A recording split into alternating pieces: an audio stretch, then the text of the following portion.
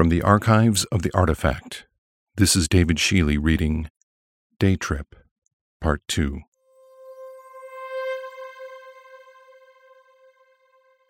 As the space elevator car rose into the sky, it gradually accelerated until it reached its maximum speed, a comfortable 700 kilometers per hour.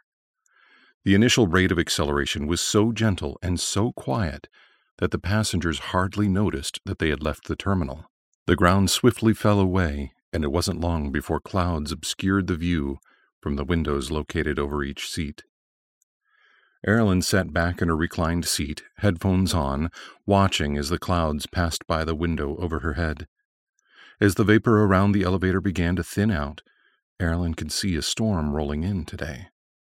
Huge cumulonimbus clouds appeared in the distance, their massive forms reaching miles into the sky. The early morning sun cast a beautiful golden glow over the ever-diminishing horizon onto the giant cloud formations. "I wish I were out there, flying among the clouds," Aaralyn thought to herself. "I would fly up to the top of that cloud and pretend to jump down like jumping from a cliff, and at the last moment I would burst through the billows at the bottom." "What are you working on?"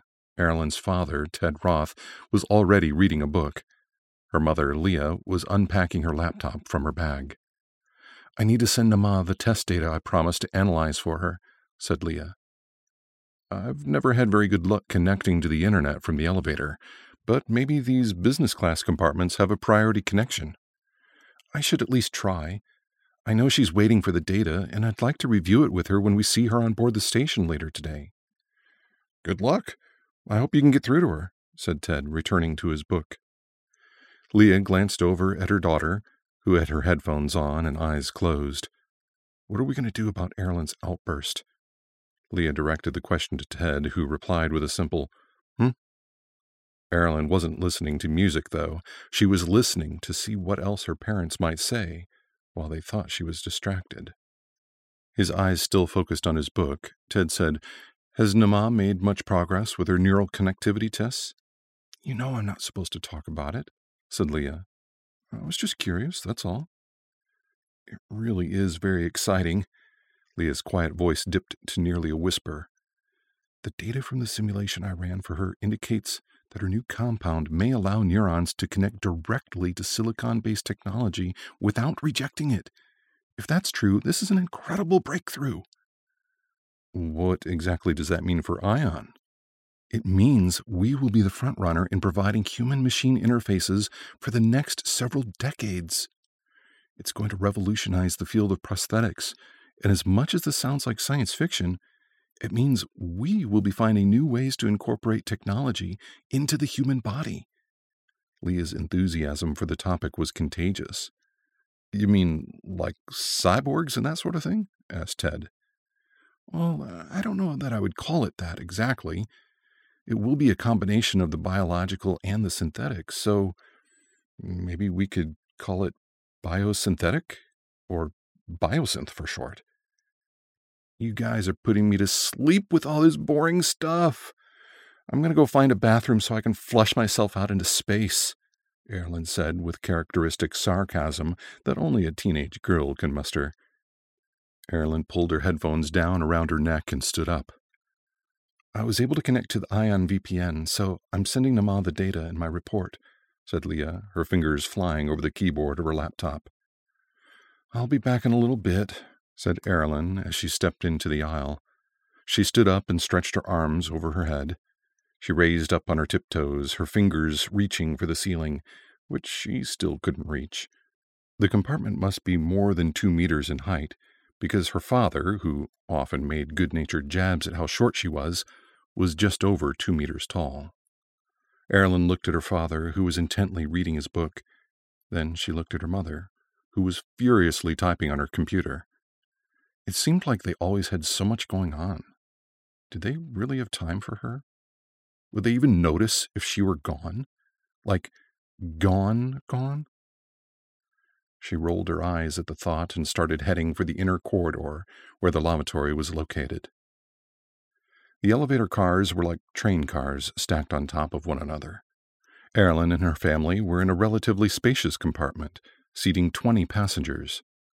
The seats were wide, and there seemed to be plenty of legroom, even for her father, who normally complained about being uncomfortably cramped on public transportation.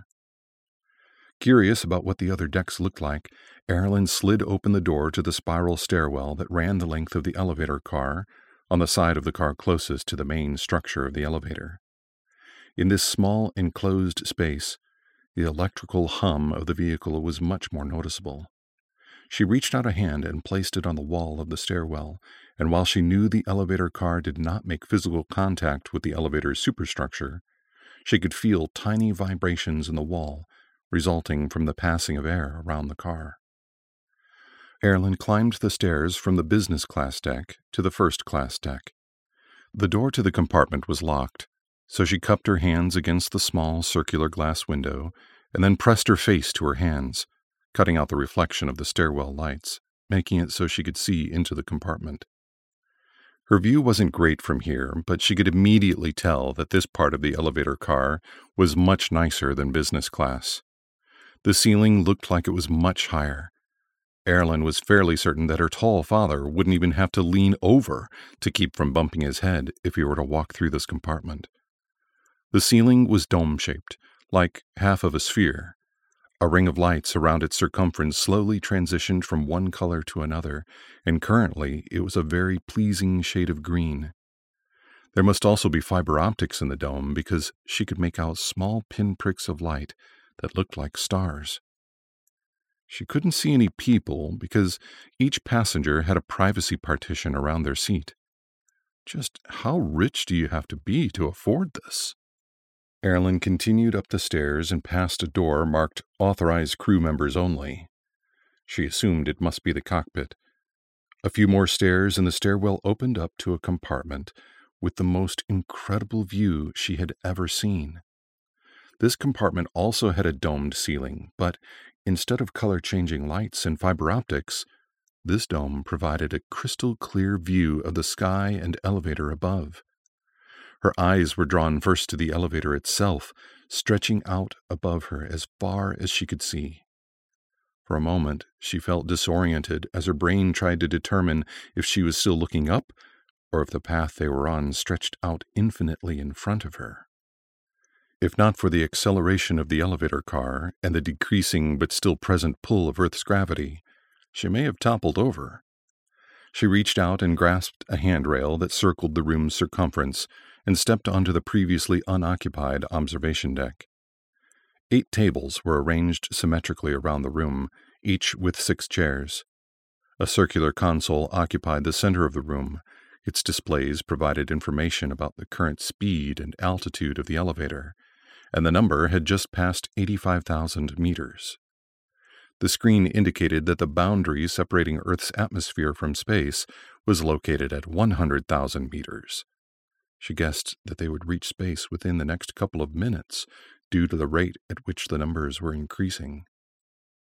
As she walked around the display console, a voice reached out to her from the direction of the stairwell. "Good morning, young lady. What do you think of this view? It's pretty incredible, isn't it?"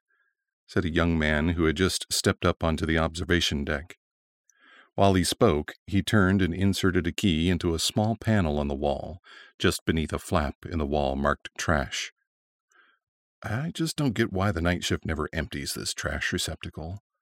I mean, I guess people just don't come up here that often anymore. Can you believe that anyone could get used to this view? Blows my mind." "Yeah, it's pretty awesome," Aaralyn said as she continued to walk around the console, putting it between her and the man. "Is this your first time riding the elevator?" asked the young man. "Yes."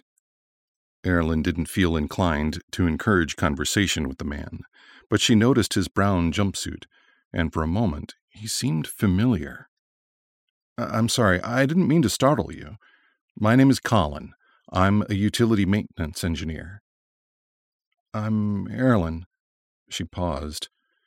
"So, utility maintenance engineer. Is that just a fancy title for garbage man?" A strained smile crossed Colin's face. I guess you could say that, but I'll have you know that I do more than take out the trash. Well, I think I will. This is actually my first day working for Elevate Corp.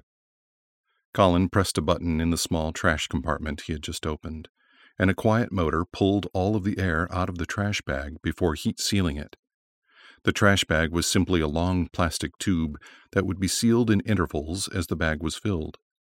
When it reached capacity, a signal was sent to utility maintenance, and someone would come to the unit, evacuate the air from the bag, and seal it off.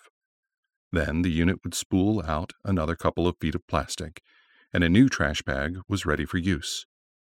As Aaralyn watched this process from across the room, she thought this unit was similar to the one in her family's apartment, though this one was probably much nicer. Her family's trash unit did not remove the air from the bag, and the heat seal function wasn't nearly as good. The seal was often inconsistent, and it would drive her father crazy whenever the bottom of the bag would break open, spilling the contents of the bag all over the kitchen or the hallway on the way to the trash chute. Hey, I'm not telling you that you have to leave or anything, but are you sure your parents are okay with you being up here alone? Yeah, they're fine with it. I just needed some time to myself to think. I get it. I used to get so upset when I thought my parents were getting all up in my business, said Colin, attempting a youthful tone because he thought the young girl might feel less intimidated by his presence if he sounded younger. It's not like he was really that old, but he guessed there was at least a 10-year gap between him and the girl. They just make me so mad. They want us to move to the tourist stations and don't care that they're ruining my life. I'm sure that's not quite true. I'm sure they love you very much and value your opinion. But they don't. They're already talking as though the move is a sure thing. I know that big changes like a move can be difficult. You'll miss your friends. You'll have to get used to a new school. But sometimes change can be really good. Have you tried thinking about it from your parents' perspective? Not really. Why would I? It's not like they have friends they're leaving behind. Could it be that this move will result in really good things for your family? Maybe your parents will make more money, or it will open the door for future career opportunities. It will likely present you with opportunities that only a few other young people in the world have ever received. Just then, a young woman, probably in her late 20s or early 30s, appeared in the doorway of the stairwell. There you are, Colin. I was wondering if you could lend me a hand with something, said the woman. The young lady was very attractive. She wore a red jumpsuit that appeared to have been tailored to fit her perfectly. It wasn't skin-tight or anything like that. It just looked like it was made specifically for her. As Aaralyn looked from the newcomer to Colin, she thought she spotted a bit of a blush creeping up in Colin's cheeks. No worries, Sam. I was just about to head back down to the engineering deck, said Colin as he closed the door to the trash receptacle. Sam, meet my new friend, Aaralyn. She's traveling with her parents today to visit the tourist stations.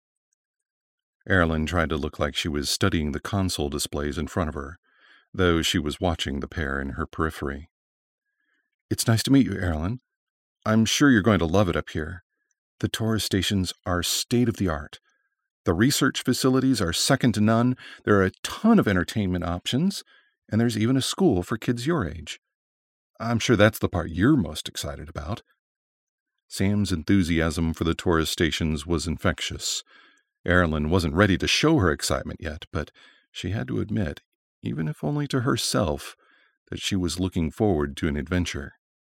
She would see and do things that her friends had only dreamed of.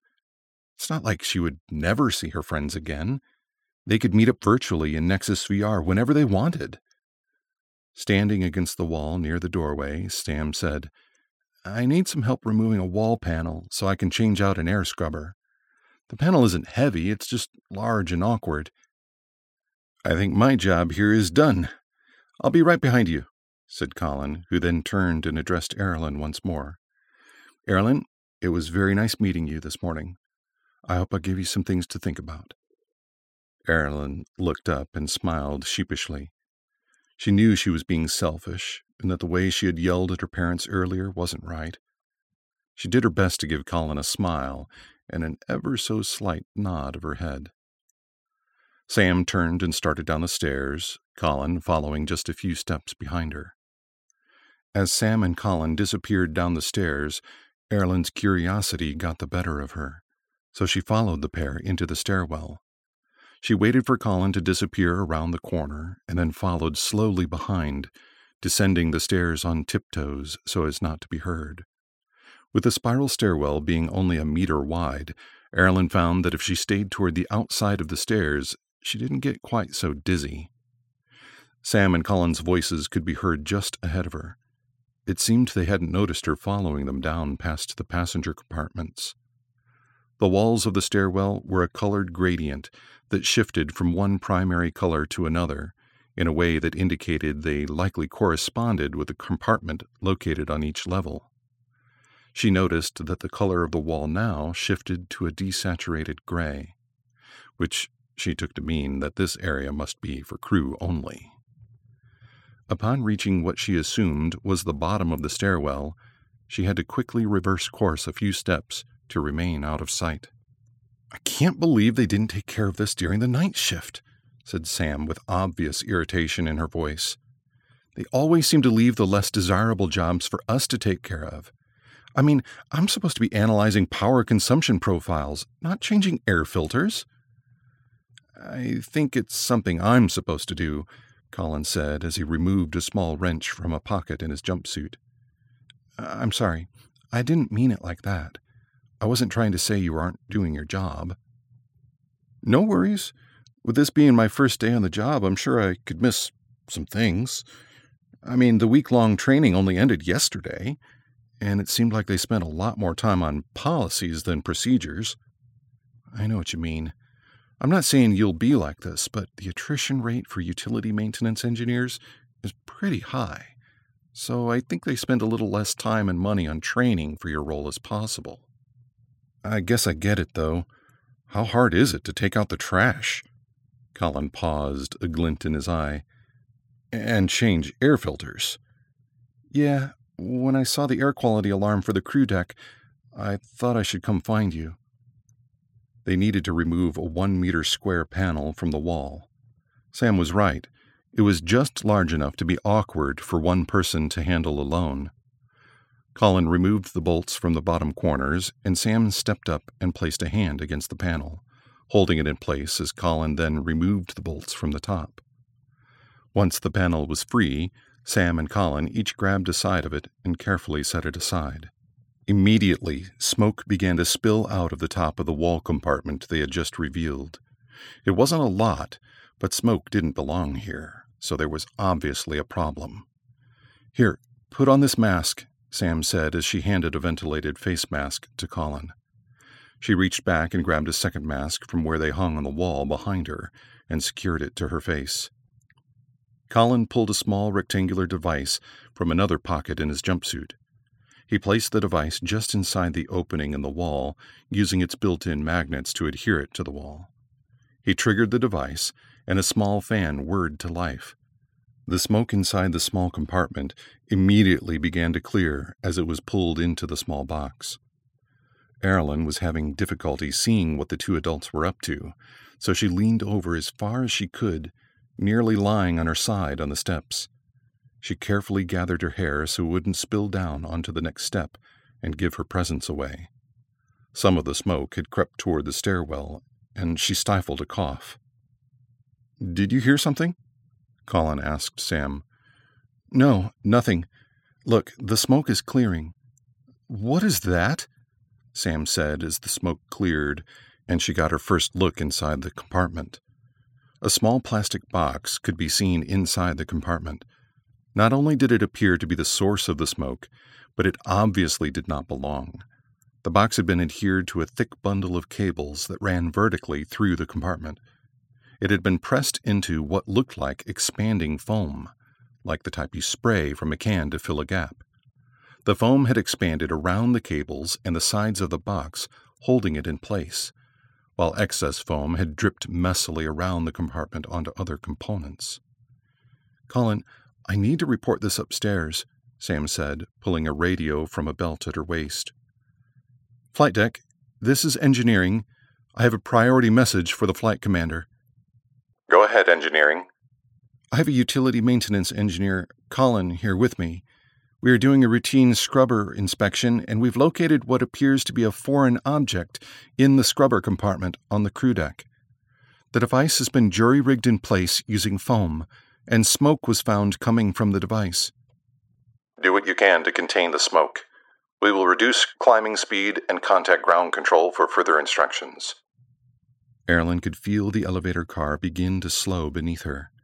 She felt light, really light. Her hair started to float around her face, and she reached up to push it out of her eyes. As she tried to settle back into position so that she could continue to spy on Sam and Colin, her hands slipped off the edge of the stair she was on.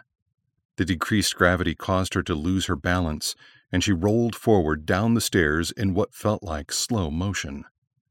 Sam spotted her. "Young lady, I must ask you to return to your seat immediately. It's not safe down here." Her voice was muffled by the mask that covered her entire face. Colin did not turn around. He had a plastic tool in his hand and was prying the cover off a small box in the wall. "I think I've just about got it," Colin said, and the cover to the foreign device popped free. It floated out into the room and followed a lazy arc to the floor.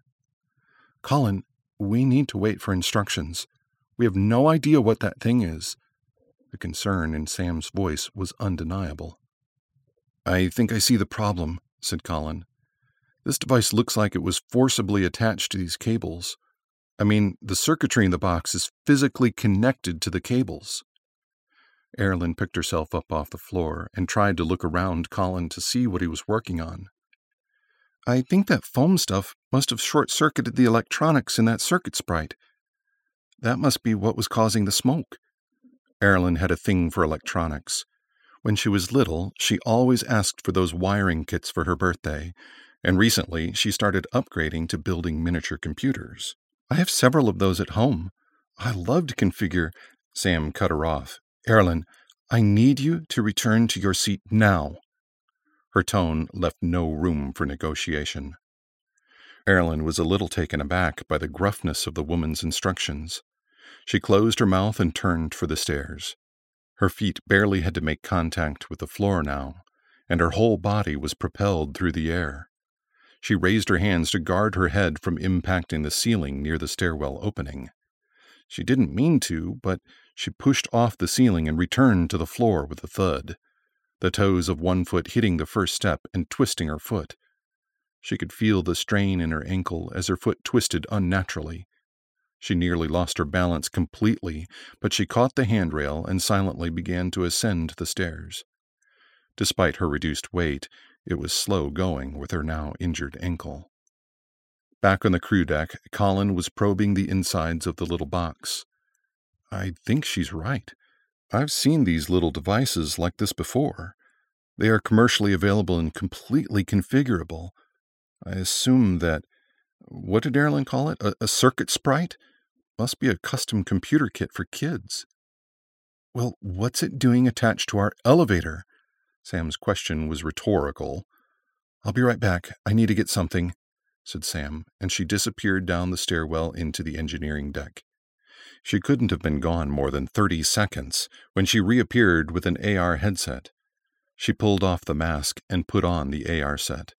The device provided detailed schematics of every part of the elevator car, creating an information overlay that only the user could see. "I knew it. That thing definitely doesn't belong there. It's not on the schematics." "I think we've established that. What are these cables it's attached to?" "Those are flight control cables. There are 3 of them for redundancy." "Well, redundancy doesn't matter if they all fail simultaneously," Colin exclaimed.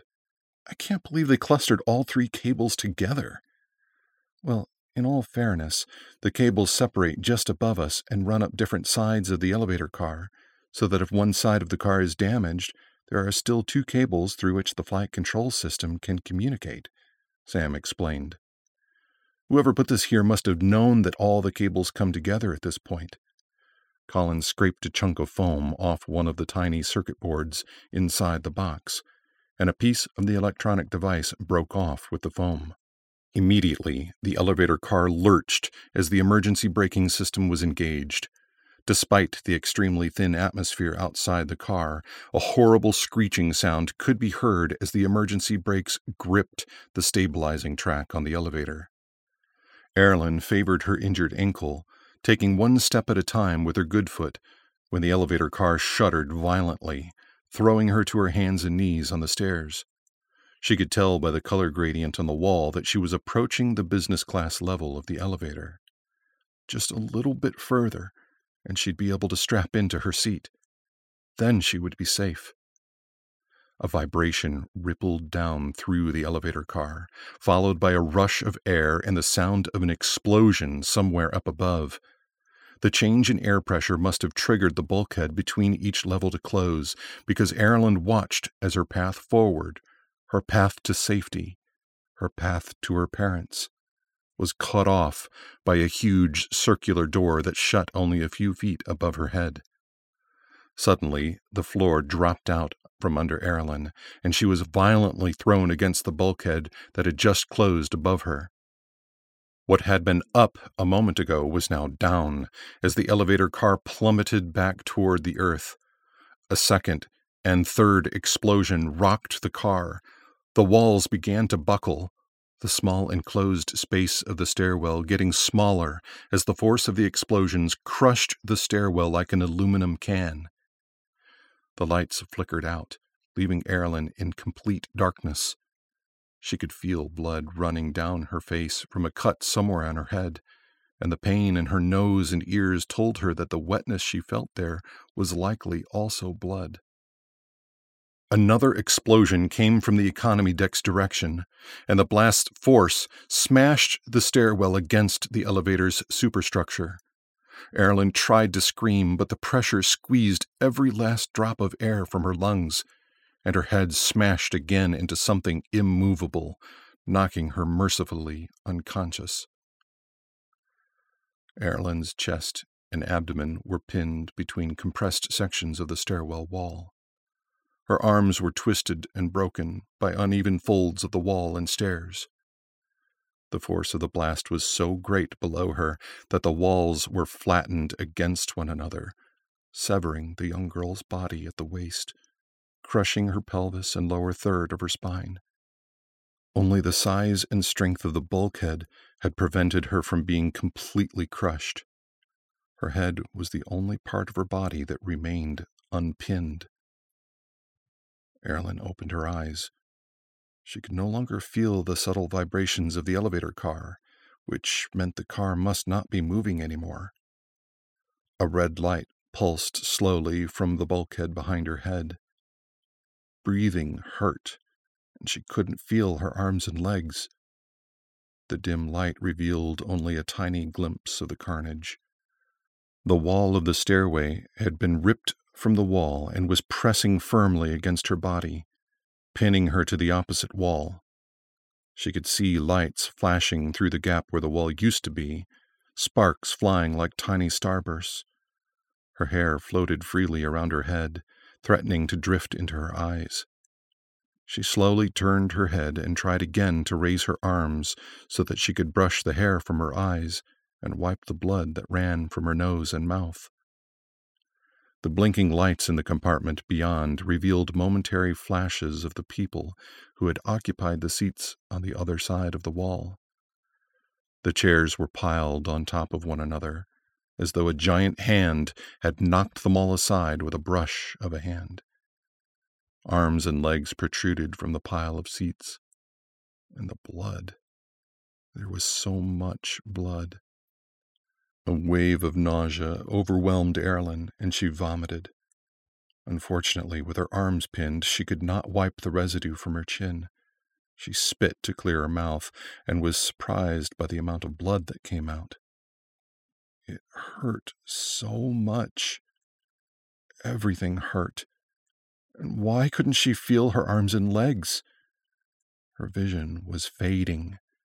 Darkness closing in from the edges like the vignette of an old photograph. She tried once more to raise an arm, but the excruciating pain, that shot through her pushed her back into the black.